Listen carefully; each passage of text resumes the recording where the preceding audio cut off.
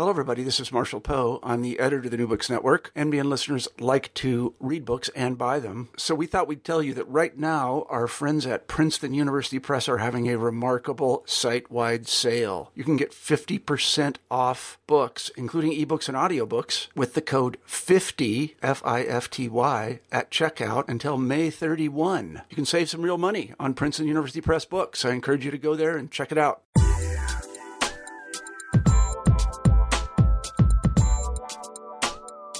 Hi there, I'm Carla Nappi, and this is the New Books in Science, Technology, and Society podcast. Welcome, and thanks very, very much for joining me today for a conversation about a book that I'm really excited to share with you. This is Benjamin Peters' new book, How Not to Network a Nation, The Uneasy History of the Soviet Internet. This came out with MIT Press in 2016. Now, this is a book that is, first of all, a great set of stories. Ben is a really fabulous storyteller, and this is something that makes reading the book really pleasurable. So as you'll hear it in the hour to come, there are saxophone-playing robots, there are fake countries with fake stamped passports, there are like workaholic cyberneticists, there's all kinds of really fabulous stuff. He talks about computer chess in the Soviet era, and some really interesting stuff along those lines as well. So first and foremost, some great stories here. It's also a really interesting opening up of a case study, a very local case study, and that is the 20th century in attempt to invent kind of computer networks and an internet ultimately in the Soviet context, which is itself, I think, a really interesting case study. And it takes the failure seriously, and it takes the failure of this to happen as neither obvious nor inevitable. So what Ben does is he uses this case study to open up much larger questions about privacy, about the nature of networking, about the relationship between technology and politics, about what we think and how we think when we think about the Cold War and when we think with the Cold War. So this is to say, it's not only a great set of stories, so it's a really pleasurable book to read, but it's also a really interesting case study for anybody who wants to read about Soviet history or the history of internet projects. But it's a case study with much larger potential implications. And you'll hear about some of those implications in detail when you come to the end of the interview and we talk about the conclusion and how to move forward from here. So I am super grateful to Ben for making the time to talk with me, and I'm really grateful to you as ever for making the time to listen. So thanks for your support of the channel. I hope you have a chance to get your hands on the book and flip through and really get into all of the stories that we didn't have a chance to talk about. And I hope you enjoy the conversation to come. I'm here today to talk with Benjamin Peters about his new book, How Not to Network a Nation. Welcome to the New Books in STS podcast, Ben, and thanks very much both for making a book. That's really going to be interesting to talk about. I'm really looking forward to this, and also for making the time to talk with me about it today. Welcome to the podcast. Thanks, Darla. Delighted. Of course. So, Ben, let's start with a question that is traditional for the channel, and that is, let's start by talking about how you came to the field. Now, early in the prologue, you talk about, in the book, how you came to an interest in Russia and in understanding Soviet infrastructure in particular. But for you right now, what would you want to share with listeners about what brought you to this particular field and this particular period of Russian history? Awesome. Thanks. Yeah, I certainly had no intentions, even 10 years ago, to be writing the history or the book that I wrote. And I think I'll try to, when I grew up in a home that was, I had a home of a musician and of a professor. And I think I spent most of my childhood, I had a passing interest in Russian literature, but wasn't necessarily really keyed into the questions of media history or sociology or politics or technology that come up in the book. Instead, I really spent most of my time in a small Middle Eastern college town, or Midwest college town, kind of marinating myself in music and mathematics. And I think that kind of habit for technical abstraction, which is where you're looking at the relationship between practice both musical instruments and math, and also rigorous creativity and how those things come together, I think is still something like a distant engine that is still very much alive in my work, or even the cosmology of my work. There's abstractions that animate my interest in the Soviet networks and their interest in planning, as well as more generally in media theory and history, that I think kind of owe a debt to my parents a long time ago. Fast forward a little bit, I had then a really lovely year-long honors course during my freshman year at college. And this was a course for non-science majors. It was like you effectively tested out of all the science credits that you need for general education, and the and in the process took 9 credits with 3 professors who were like these old chummy friends, a physicist, a geologist, and a historian/philosopher. And it just opened my eyes. I had been interested in history and the humanities and science before college, but I never knew that one could bring the two together. And so this sort of early introduction to history and philosophy of science and technology, I think really still stands out as a bright moment in my early upper education. And then, in the book, I point to another moment, one of 2 sort of formative moments behind the project in particular. In 2001, I was a 20-year-old, and I was serving in a small town in Balakova doing service volunteer work. And Balakova is in the Volga-Russia region in the post-industrial Rust Belt. I just remember this one moment as I was standing on the edge of the Volga River looking over this giant reservoir, and it was this picturesque, beautiful spring evening with the sun setting and the rolling green hills and the forest all about me. And I also was struck by that scenic, the picture, by the outsized industrial might that somebody 60 years ago had planned into Balakova, this very small town. You could see within that view 4 nuclear power plants, a huge hydroelectric dam or station that just stretched like a kilometer across the water, decaying military industrial factories, this contrast sort of struck me. What's motivating this planning imagination? Who thought that Balakova, of all the sort of scenic middle of nowhere towns in the world, coming from Iowa, this is maybe also autobiographical, would also be a good place to house such to be an energy center for that whole part of Russia. And so I think that was like another sort of crystallization of my interest in planning and long-term projections and the rest of it. Let's see. Fast forward a little bit more, and during my master's, I was fortunate enough to be able to take a graduate seminar from Fred Turner in 2005 at Stanford, where he was teaching a course on the ideologicalization of the American computer in the Cold War. And something clicked for me there, because this was the year before his important book From Counterculture to Cyberculture came out, and I was just struck, like, oh my gosh, he has such an extraordinary story. How do I not know this, first of all? And also, how can I tell the global side of this? So this is a Cold War story, and yet the Soviet picture is missing. Clearly, as a Russian specialist, I might be able to contribute to that.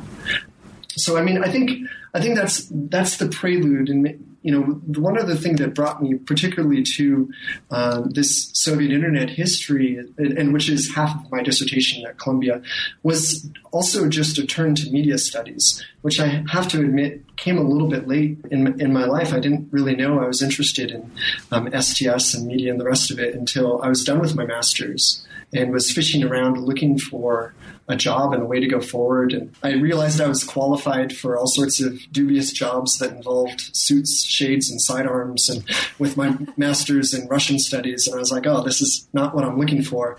And then honestly, it was kind of a desperation moment. I just reflected and realized that my dad, John Durham Peters, had a really wonderful job. And I was like, as a 24-year-old, I was like, oh, yeah, right. What does dad do? I actually interviewed him about the Marvelous Clouds. Oh, fantastic. Yeah, so listeners can do like a Peters the Older and Peters the Younger doubleheader if they want. There you go. There you go. But I'm sorry, go on. No, that's great. So, if you, those who don't know my dad, I think he's really a lovely person. I really, really admire him. And I appreciate the intellectual generosity in his work. And I guess I just realized, man, he has good thing going.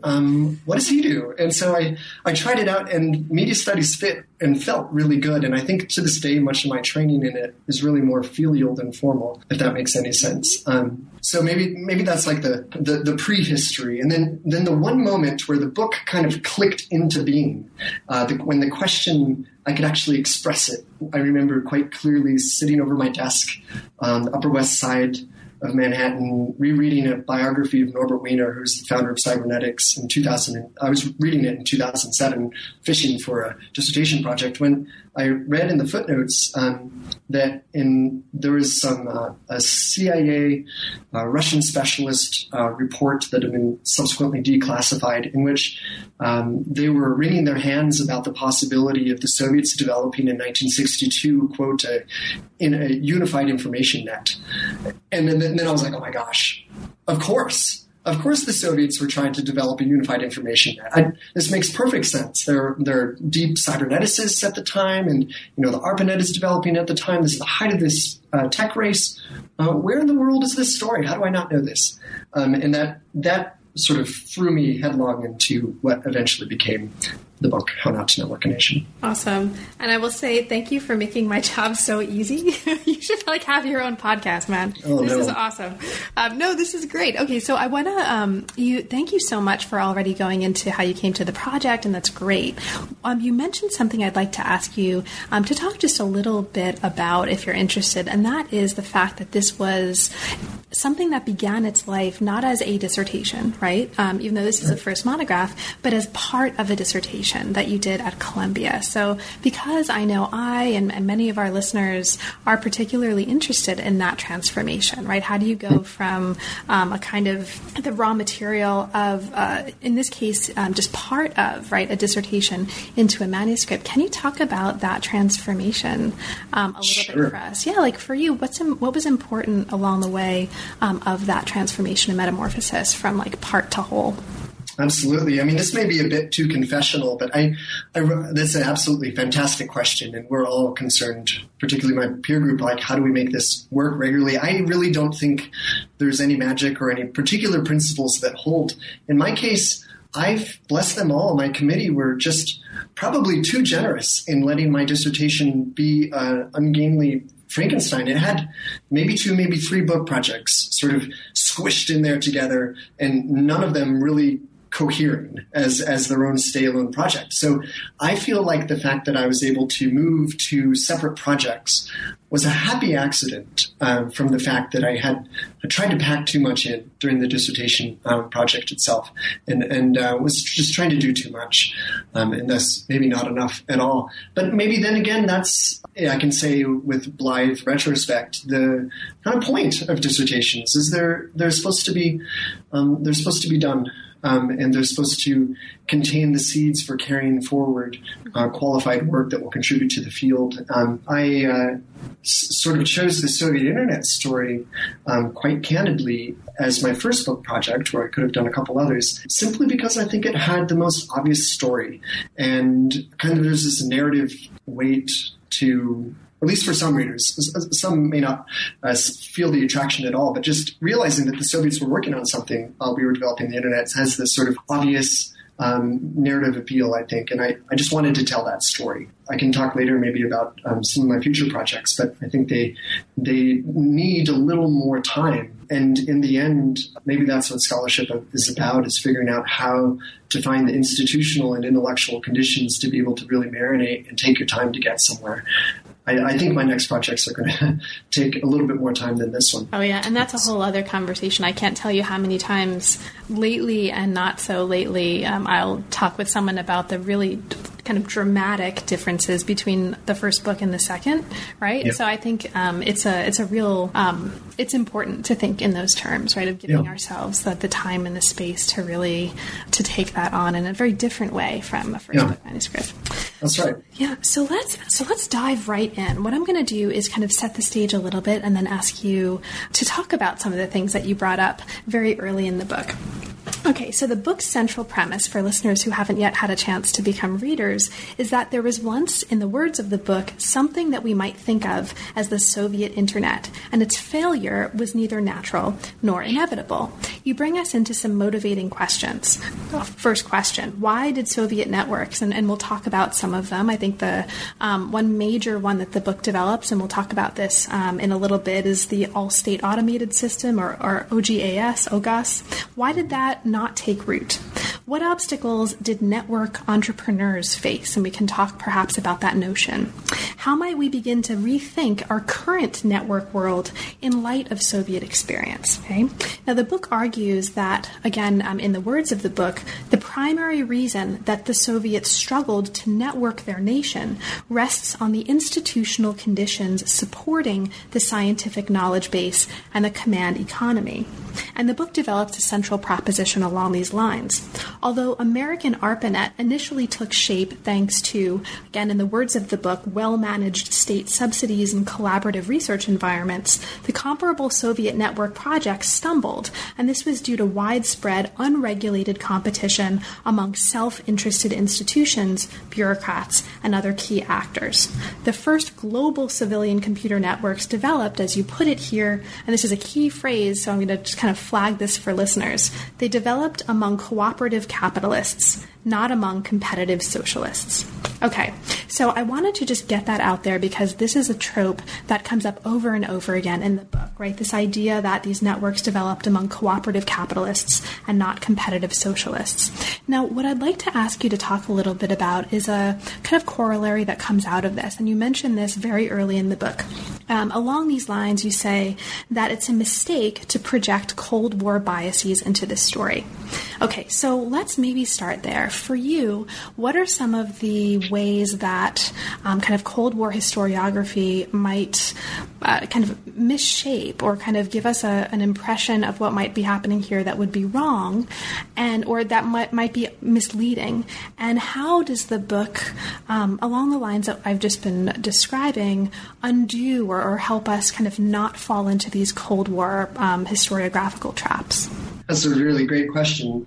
So let me range a little bit broadly to begin with before I come back to the book. I mean, I think if the book has something to contribute to broader sort of network and information society discourse and reflections on where we are today, my hope is that it will sort of be a gift for an alternative or an alternate imagination of a networked society, right? And I think that my underlying instinct somehow to reverse or deconstruct or otherwise critique Cold War network discourse really follows from something that we're experiencing today. And I don't mean this in any presentist terms, but I think it comes without much surprise that the last 20 or 30 years of reflection about the internet, much right enthusiasm no less, has sort of centered around the internet and computer networks as natively virtuous or capable agents for carrying out liberty and democracy, sort of deliberative democracy, and commerce, right? And so if I could just flag those as towering Western values that are directly tied into what I see as kind of a techno-triumphalism that we get just by virtue of the fact that both the Cold War ended and the internet began in the popular imagination at more or less the same time. So those two things are wedded in our minds, rightly or wrongly, through historical accident. And what I'm offering, I hope, is an engaged, if not critical, kind of attempt to reread or make an uneasy reversal around another way of thinking about networks. And that is when you look at, and just instead of liberty, democracy, and commerce, we might be thinking about the ways that the Soviets were designing networks and building networks with their own social values, kind of cybernetic collectivism, or something I'm thinking about now, or as a network that served a hierarchical state, and also a network that served a planned command economy. And none of those things resemble, at a glance at least, the dominant paradigmatic values that I think we inherit with our own network discourse. So another way of saying that is that this is a chance to rethink what social values if any, must be associated with networks. Mm-hmm. And you just mentioned the term command economy. Now, this is something that comes up as a focus, at least, of what's happening in Chapter 2. But for the time being, very, very briefly, for listeners who might hear that phrase and think, command economy, what is that and why is that important? Can you very briefly just describe what that means for listeners? Sure. So the command economy is famously the other to the free market, right? So instead of a market being governed, a free market economy being governed by local prices and property rights and free exchange, commerce, the planned economy is one where social justice and social economic justice goals are driven by quota and regulation and top-down planning, right? So that exchange and values are dictated rather than discovered. I think is kind of the classic distinction. Awesome. And so bringing up this, the importance of the structure, right? You mentioned top-down. This actually really nicely brings us into some of the really interesting stuff that's happening in the first chapter. Now, the first chapter opens up with a story of the history of what you call the global consolidation and spread of cybernetics in the middle of the 20th century. So in addition to being a kind of quick and dirty, but I mean that in a good way, right? A quick and dirty thumbnail sketch of like what we need to know about the history of cybernetics with McCulloch and the Macy conferences and the idea of feedback and Wiener and all that sort of stuff to understand what's going to come next. You also bring us into really interesting and important ways that cybernetics was articulated very differently in different international settings. So there's material here on kind of how cybernetics was taken up and developed and transformed in England and France and Chile and Argentina. Now, importantly, in addition to this, the chapter does a work or a kind of work that's going to become, again, very, very important as we move forward, and that is the work of introducing another key concept. This is the concept of heterarchy. Now, heterarchy describes, in the words of the book as you put it here, complex networks with multiple conflicting regimes of evaluation in operation at the same time. Now, for us, Ben, can you talk a little bit about how you think about the importance of this notion for the work that the book is doing at this point? What is heterarchy for you, and what's important for us to understand about this notion in order to understand the importance of heterarchy as it's going to play out specifically in the Soviet context? Awesome. Great.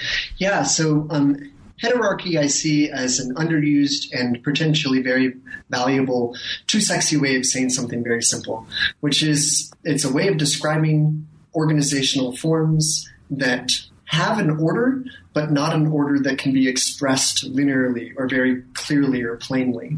And so a hierarchical approach, which is this cybernetic term inherited from one of the founders of cybernetics, Warren McCulloch, in the American post-war consolidation of this cybernetic vocabulary, becomes a useful term for me for thinking about the very organizational forms that are at stake in the internet and network discourse today, right? So if in a sort of cheap caricature of Silicon Valley, wired, blue chip wired, flatly organized, horizontal flat startup companies, right? It presents a myth of an organizational structure. And then, of course, in opposition to that is the hierarchy, the top-down sort of where every member in a hierarchy, every node, knows both who its supervisor and its subordinates are. And there's a clear linear logic that describes your relationship to your neighbors. And so if those are the sort of the market and the planned economy poles, then what I think heterarchy allows us to do is to think with some more nuance about organizational forms that don't hold still and that exist in the complex world that cybernetics really inherits from the wake of World War II, as well as tries to describe in its system vocabulary.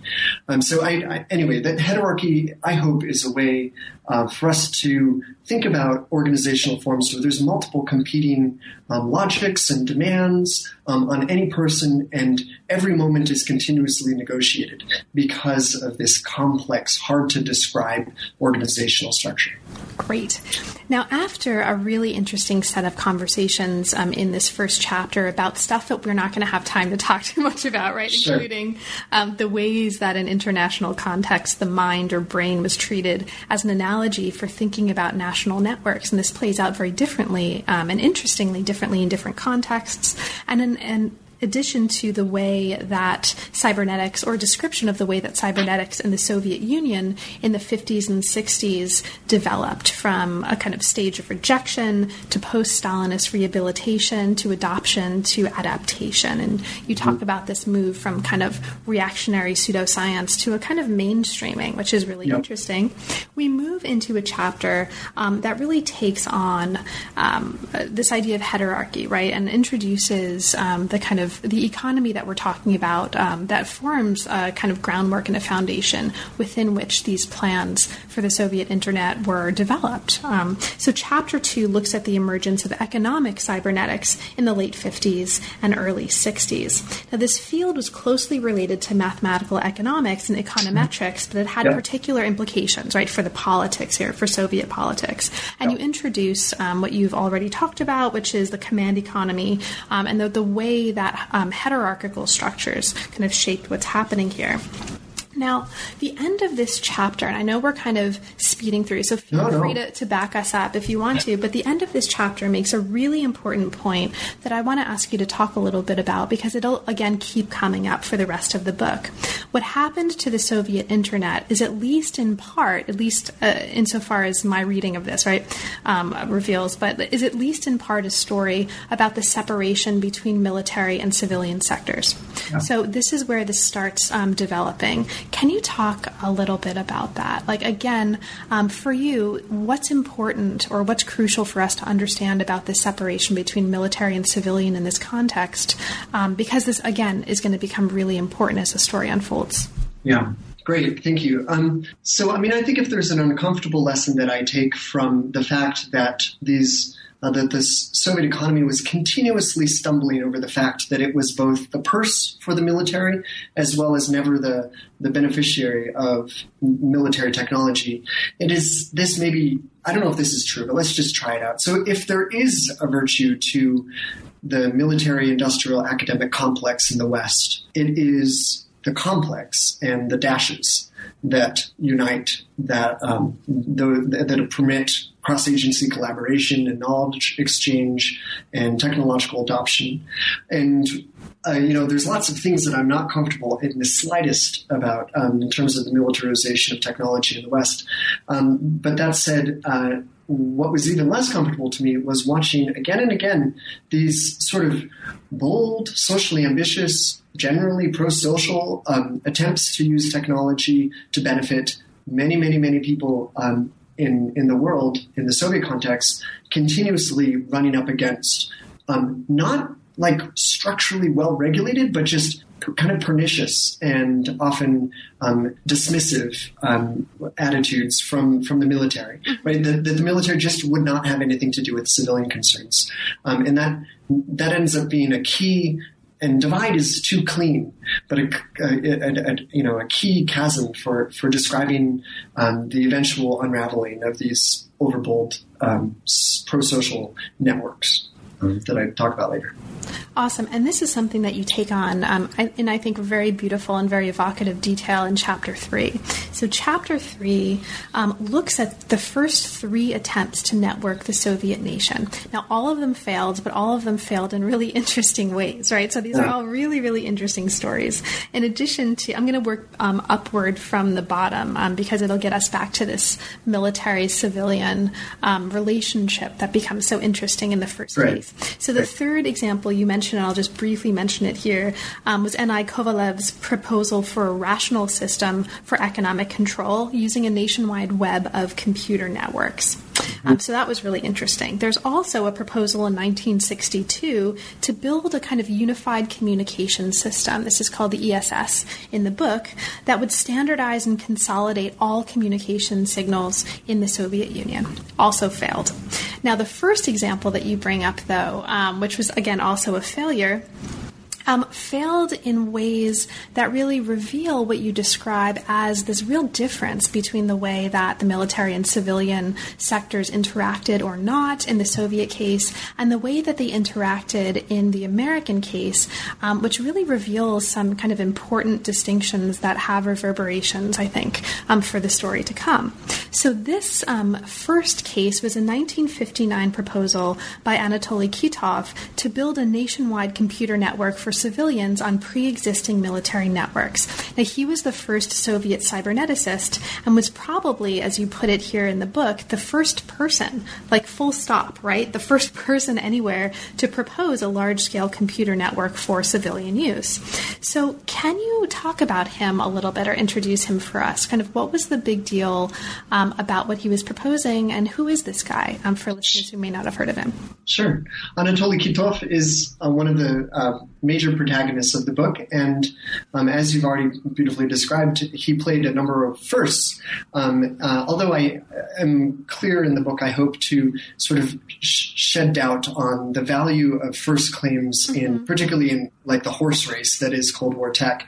I'm interested nonetheless in what sort of motivated him. So he was the son of a Menshevik, or a white army officer, who had escaped to Tashkent, and he grew up a young mathematician and was thrown into World War II, where he excelled in ballistics, like many, many others. Sort of later information theorists often had a relationship with ballistics, curiously. And then, as you've already suggested, had an early career rise in the military, reclaiming and rehabilitating cybernetics as something that's not just the pseudo-bourgeois pseudoscience, but rather something that fit really well with the Soviet systems-oriented control approach. And Kitov, I think sort of the brilliance of his proposal in the fall of 1959 is actually how undramatic it is. From his perspective, he was just taking the next little baby step in what seemed like a very obvious progression. So in the spring of 1959, there was already wide discussion about, hey, computers are like fancy calculators. We should use these locally unconnected to improve economic planning purposes. And this is a broad discussion that's of no profound revelation, and he's very much part of that. Later on in the fall, he makes what he sees as the next obvious step. Why don't we just connect those economically oriented, high-speed calculating machines and allow them to talk to one another? And this is, one of those moments like when Hannah Arendt describes Sputnik as like this little blipping metal ball that doesn't do anything except fall to the ground, and yet simultaneously has, cataclysmic consequences for what it means to be in the human condition. I think so too. We might be able to see really dramatic consequences following from very small steps. So he begins this, hey, let's network our nation initiative that takes root later in other projects. But I think that for me, the significance of his story is actually how unsexy or undramatic these innovations can appear, or these inventions can appear in the very first moments. Right. Now, this case becomes really interesting for the larger set of arguments that the book is making for many reasons, but one of those reasons, as I very briefly indicated before, is that it helps us understand something interesting, I think, about the relationship between military and civilian sectors at this point. So you contrast this with the American case. In terms of computing, as the chapter here indicates, the biggest advantage the U.S. had over the USSR at this point was not necessarily the market independence of private unlimited commerce. And I mention that because, right, that's like an assumption that a lot of people might bring to this. Instead, it was about porousness. It was about the porousness of flows of research and resources and knowledge between military and civilian contexts. And those flows were much more readily enabled in the American context, and they were not in the Soviet context. And this is one of the big differences here that, again, had reverberations for what happened ultimately in terms of the history of networking in both cases and contexts. I'm nodding vigorously. Let me just throw out please. Just a brief moment on the U.S. story. And of course, it's already, in my attempt to try to deconstruct the Cold War story, I realize I'm in fact rehearsing a binary by pointing to the U.S. as an alternative. We could point to Chile or France or Britain or Germany or others outside that immediate West too. But just briefly to point to how the ARPA and the ARPA network, institutionally, it's really kind of a surprise story. In many cases, the directors of the ARPA are telling Congress one thing: we need defense-oriented funding. We're going to solve your military problems. And then they would turn around and talk to the researchers about basic research questions. And here's some funding to go solve fundamental problems. And that is not sort of a clean, easily virtuous story, but it's an important institutional story that I think is very distinct from the very strict lines drawn in the Soviet case. And just briefly to point to what happened to Kitov, I would just point out that after having proposed his first economic network, his military supervisors intercept his proposal, and then effectively put him on a show trial and dismiss him for having criticized the military computer technology and having tried to supersede their own managerial power. So that he was in fact dismissed from the Communist Party for a year, and it's kind of a sad story. But a very clear line was drawn in the sand there, where in the case of the ARPANET, you have porousness, in your phrase. Well, that's your phrase. You get total credit for that.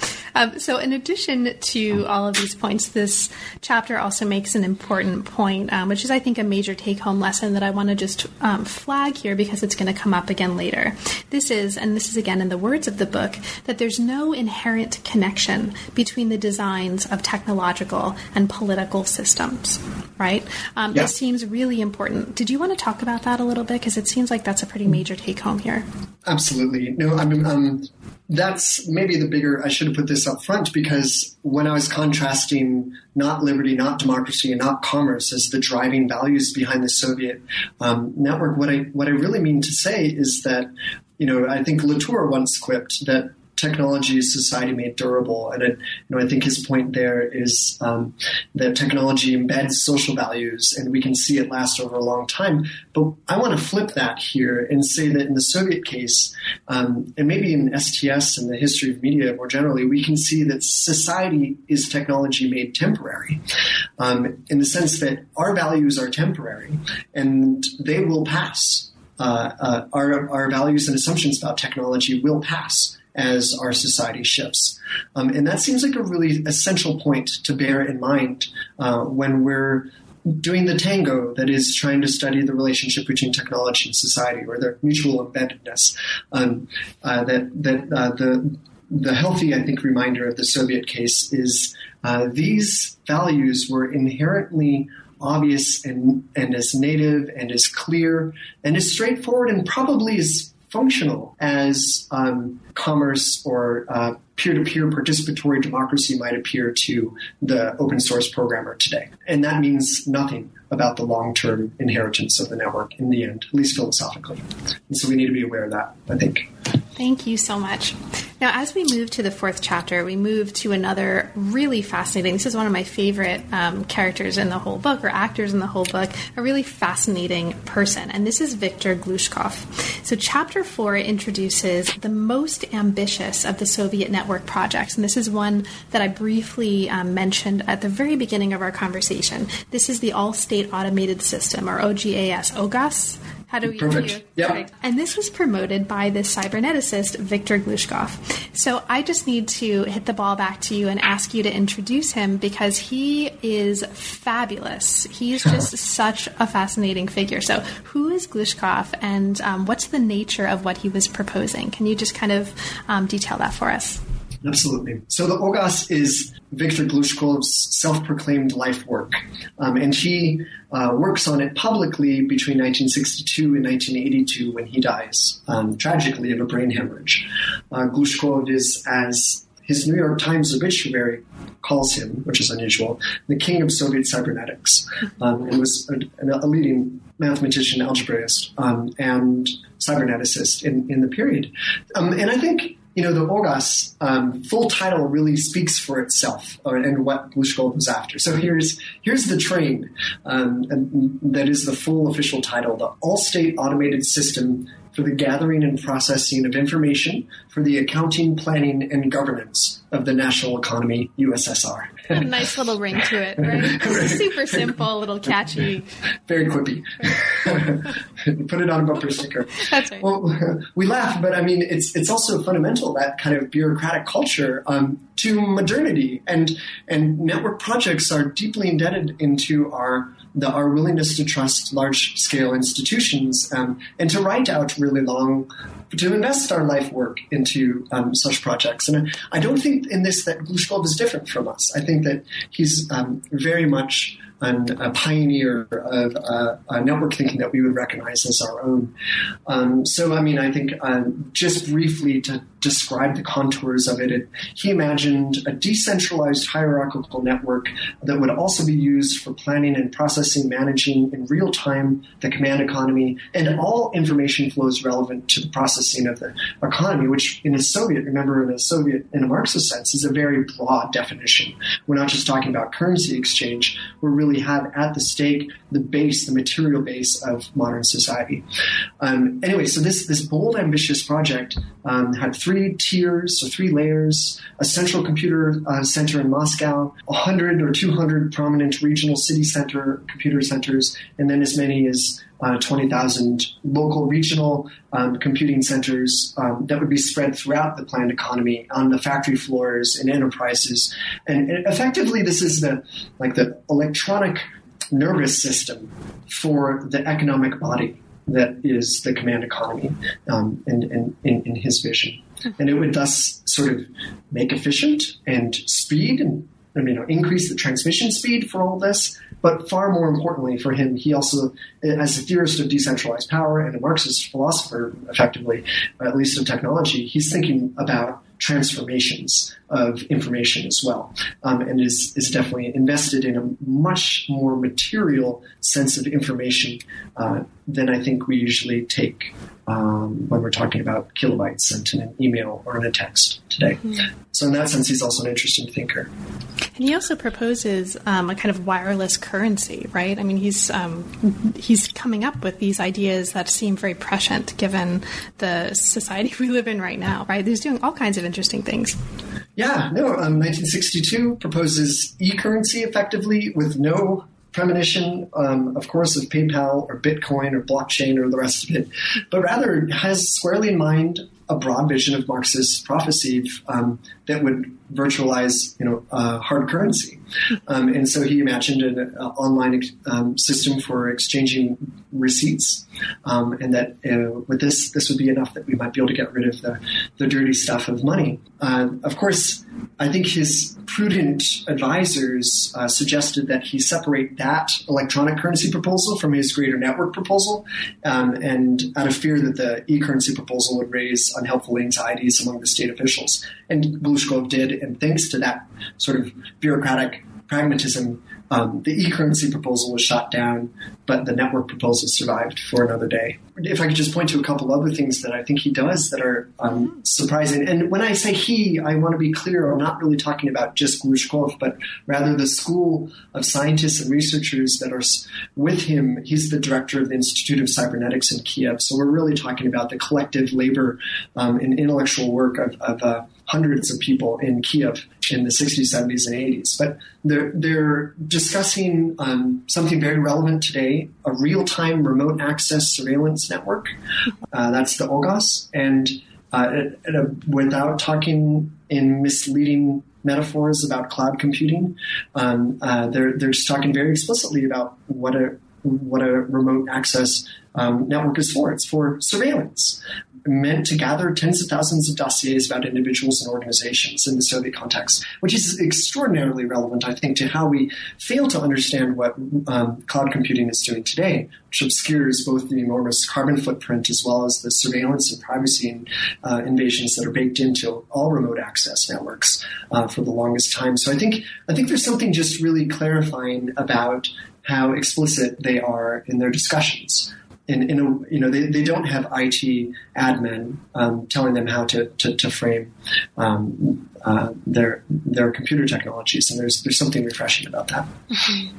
Now, one of the other really interesting things that he's involved with is something that I think the universe, in making it the case that there's background music for us a little bit. I don't know if you've been hearing this a little bit in the background, but there's like music happening that I can at least hear, or at least there was a little while ago down in the city below me. This is, I think, the cosmos reminding me, talk about the saxophone playing robot mascot.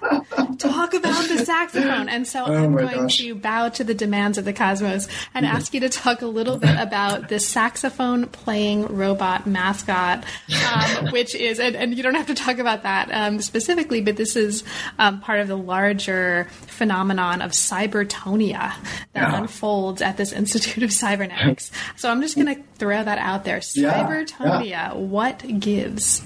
The cosmos has spoken. The cosmos has spoken, exactly. We've got to jump into this. So cybertonia is the other side of the Soviet story, right? So the story I've been telling you so far is about Glushkov's formal, bureaucratic, big-scale, ambitious, ideologically faithful projects. And the other side is the informal practice, the lived culture, the work environments in which many of these projects were taking shape in the 60s in particular. So Cybertonia is this lovely after-hours work club, effectively, at the Institute of Cybernetics that was christened on New Year's Eve on 1960 at a New Year's party and kind of became an opportunity for organizing soirees and conferences and social events, but also research and rethinking the researchers' very relationship to the state. So during the daytime, presumably their official work would serve the purposes of building a state servant, a network, a computer network, and its related subprojects. And then in the after hours, they would get together and coin their own imaginary country. So Cybertonia was a virtual country independent of Moscow's rule in their fanciful imagination. Papers were published on, quote, wanting to remain invisible, at least to the authorities. There was lots of merry pranksterism and pun-filled sort of civil disobedience where they're issuing faux passports and even their own constitution and wedding certificates and newsletters and their currency on punch cards. And yeah, as you pointed out, they appointed as their supreme leader and mascot a saxophone-playing robot. A council of robots, in fact, governed Cybertonia, which is just, I think, a lovely. Now, we now have the Fred Turner's classic countercultural story to the West has a breadth of comparative perspective in this moment in the 1960s in Kiev, right? So the Cybertonia is eventually squished under state pressure in 1968 and 69, but for a good short decade, they're having a great time. Now, after we kind of explore Cybertonia for a little while, we come into the last body chapter of the book. And this is a body chapter that, again, looks closely at OGAS, but it looks closely at the undoing of OGAS between 1970 and 1989. Now, as you put it here, and this is in the words of the book, the project found itself stalemated in a morass of bureaucratic barriers, mutinous ministries, and institutional infighting among a state state that imagined itself as centralized, but was actually anything but. So let's just open this up. Can you tell us about what you take to be some of the major factors in the undoing of OGAS? And for us, what is understanding these factors? Help us to understand more broadly about networking in the Soviet Union and perhaps beyond. Yeah. Let's go back to hierarchy. So I think the big point about how the OGAS project did not come to be is a story of hierarchy. I think it is a commonplace to assume that the Soviet state was had troubles because it was too top-down and too rigid, and in many cases, of course, it was that. But in practice, it was also intensely and overwhelmingly hierarchical. Rather than a hierarchy, it's heterarchy. That is to say that in practice, the bureaucrats, the ministers, the factory managers, the factory workers, and even the economic reformers were, as is much the case today, in ways we might be able to think about today, in continuous, not open competition, but constrained competition. Their own institutions governed what could and could not be said, and what could or could not be brought to be. So let's take the OGAS as our specific case study of this larger sort of critique of the Soviet state. Perhaps the closest it ever came to finding full state funding was on October 1st, 1970, when after a series of stalemated reviews and eventual approvals, the proposal worked its way up. Glushkov's proposal worked its way up to the Central Committee, or rather, pardon me, the Politburo, the governing committee of the Soviet state. And they were gathered to decide thumbs up or thumbs down on this massive attempt to manage the command economy. And they did so, I might note, a little less than a year after the ARPANET goes online. And it's the political motivations are pretty clearly both that the Soviet Union, the Soviet state is trying to figure out how to better govern its faltering economy, and it's also trying to figure out how to respond adequately to an ongoing U.S. Cold War tech race. And the OGAS appears the next best step. So briefly, the meeting takes place in the Kremlin, and everything appears to be going great when the Minister of Finance stands up and says, no, look, this is too far, too much, too quick. We need to reassess and start much more simply. And in fact, the committee ends up agreeing with him that the OGAS is too ambitious. We should start just by building computers, a technical network base, which is a very pragmatic and I think reasonable suggestion, actually. But it turns out that's not the real motivation that brought about the demise of the OGAS. In fact, the Minister of Finance had previously approached the Prime Minister and said, look, if you guys support the OGAS, it's going to go to my competing ministry in the Central Statistical Administration. And if those guys have control over this massive funding, they're going to squash me, but they're also going to keep you, Prime Minister, from being able to reform the economy, which was Alexei Kosygин's major goal. Furthermore, if you let OGAS go to get funded and stay under control of the CSA, the Central Statistical Administration, my ministry will do our all to submarine and sabotage the OGAS project internally, which was something that Garbuzov, the Minister of Finance, had actually done to Kosygin 5 years earlier with his Kosygin-Lieberman piecemeal liberalization reforms. So there is a precedent for this type of activity. And anyway, the point is that this kind of ministry mutiny is one key example of a larger sort of discontent and an institutional unwillingness to collaborate and to cooperate, to share power. And that I think is the bigger story. And it's not a story told well while thinking about hierarchy. It's a story told well while thinking about labyrinthine, sometimes Byzantine, bureaucratic networks that aren't always rational. Mm-hmm. Now, after a really interesting discussion of the Soviet case of computer chess, right? And I just want to mention that for listeners. Yeah. There's a really interesting discussion here toward the later part of Chapter 5 of computer chess, of Botvinnik's pioneer project, of the book database. if these are meaningful to chess fans or computer chess kind of aficionados. There's a really, really interesting discussion of that at the end of chapter 5. But what I want to ask you to talk a little bit about is something that follows up from what you were just talking about, right? Which really nicely, I think, leads us into the conclusion. Now, the conclusion kind of wraps up some of the major lessons from the story that you've just been telling us in the book and that you've so nicely kind of summarized and introduced and translated for us here in this conversation. And it moves us outward into some kind of broader possible outcomes or broader possible ways that this is relevant for not just how we understand networking more broadly, but how we kind of inhabit the world and the networked world that we live in right now. So the conclusion brings the work of Hannah Arendt into the conversation, and it talks about some of what you suggest are some of the most important lessons of the Soviet case for today. One of the really interesting things that comes up here is your discussion of the notion of privacy. Right? This is something that I think a lot of listeners and readers might take for granted, right? We think we know what privacy is, right? It's the opposite of something being public, right? It's private. Like, what's so complicated? But you're actually, I think, really usefully asking us to think much more critically about this notion as it animates the way we think about and, again, inhabit a networked world right now. So I would just really love to invite you at this point to talk a little bit about that. And if you are interested in sharing more broadly right now your thoughts of the implications beyond this rethinking of privacy, please feel absolutely welcome to do that as well. Cool, thanks. Right, so Arendt ends up helping me a lot because I felt at the end of the project that I had tried to deconstruct but was still stuck within a very binary Cold War system. And in particular, I was stuck thinking about Cold War networks as a state would see it. And that meant for me kind of rehearsing a basic liberal economic discourse, right? So that it seemed as if the polar, my coordinate system for analysis was still a tension between public states and private markets, between planned Soviet economies and entrepreneurial U.S. startups and the rest of it.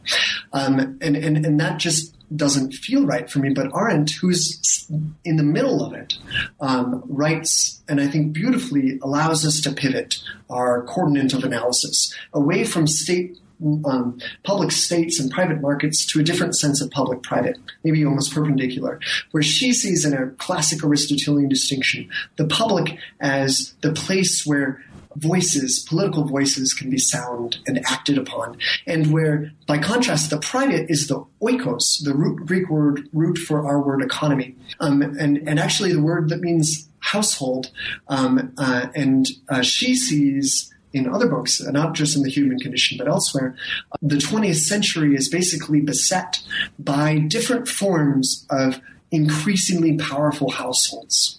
So whether you want to talk about markets or socialist states, or many other trivially scalably large organizations, what we're dealing with is a private household that seeks its own selfish interests. And for her, this is a problem for lots of reasons. Marx, for example, gets it wrong by sort of pedestaling the wrong image of the human being. We don't want the basic worker for Arendt to be the high point of humanity, but rather the political speaker and the actor. Anyway, the point for me is that this pivot to think about private organizations and public as a place of political action allows us to rethink our own stakes in network conversations today, in particular privacy. So let me see how quickly I can say this. Habermas once pointed out that the English word publicity is lost on us, basically. We don't have a word for the public sphere. Öffentlichkeit in German is best rendered as like publicness or something, a public sphere, because the word publicity, the essence of being public, has been bought out by PR agents and advertising marketing regimes. It's been bought out by private households, effectively. And I wonder, in the conclusion, whether we might be facing the same situation with privacy, with the word privacy.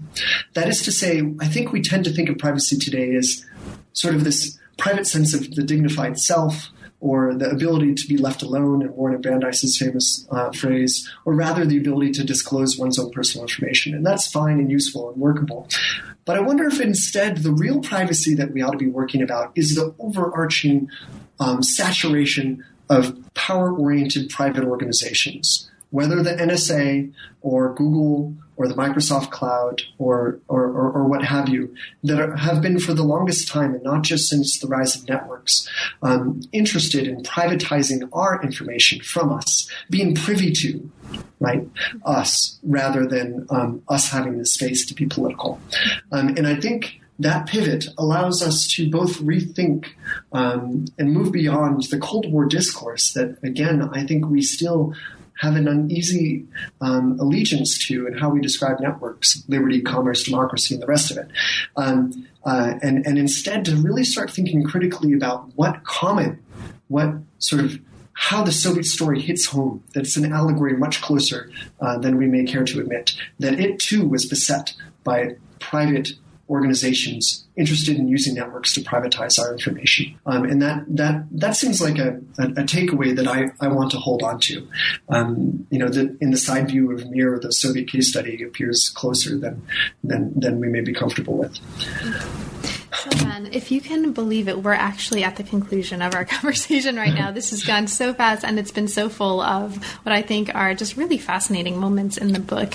Now, of course, we can't be comprehensive in this medium, right? I mean, and hopefully listeners will have a chance to grab a copy of the book and read it themselves. But in the meantime, is there anything that we didn't have a chance to talk about, but that you'd like to mention for listeners? I briefly want to thank you for your summary. I would much rather have you summarize my book than me. So, like, the major things have been done. I might point briefly to some really fun things that Glushkov and his friends are working on theoretically that didn't come to be, just natural language programming or macro piping processing that's modeled after the brain, or something even called mind uploading, or not mind uploading, they called it information immortality, even more broadly, more boldly, but a kind of a science fiction inspired attempt to theorize the uploading of collective and individual memories onto networks. So what we're facing is this old trope where the Soviet scientists are theoretically advanced, even though they're stumbling in practice or in application. But there's some really lovely ways that I think that theoretical richness reminds us of something that we need to bear in mind today, which is that astonishing genius and imaginative foresight and even political acumen are not enough to change the world. And that failure is not the word I want, but breakdown or rupture is normal. And that should be part of our historiography, should be part of our sense of invention and innovation, our sense of maybe social relationships too. Great. And now that the book is out, and congratulations on what I hope is obvious that I think is a super fascinating book, what's next for you? What are you currently working on and inspired by? Yeah, so I'm having great fun. I should mention selfishly that Princeton just went official with the launch of an edited volume called Digital Keywords that I put together with 25 friends on the 40th anniversary of Raymond Williams' classic Keywords. And so it's an update for the information age of words that I think, or that we think, do critical work. And so that's something that's just happened, and you can see more at Culture Digitally or at Princeton. But I would say the thing that keeps me up at night is, I don't know, how do I put this best? How about this? What if one of the accidental ideas to come from the 20th century is that the mind is the ideal processor, right? The ideal computer processor. And it's kind of like this hubristic sense of what the mind thinks about itself that we have for the longest time through cybernetics or cognitive science or neuroscience or the rest of it kind of wrapped ourselves up in a mistaken sense of what computing and processing might really be about.